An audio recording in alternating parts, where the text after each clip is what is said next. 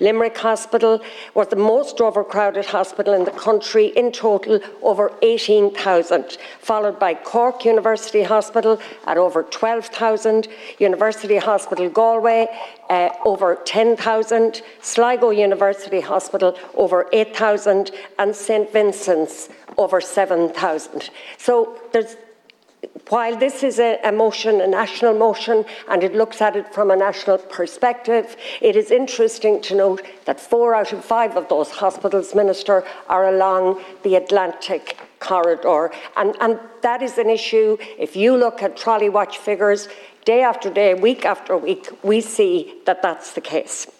But as well as that, the motion also states that 67,000 patients waited at least a day in emergency departments before being admitted during 2022, and that over 800,000 patients were on national public hospital waiting lists at the end of 2022. It also outlines the fact that 584,600 patients are waiting to be seen for the first time by a consultant in an outpatient clinic at the end of 2022.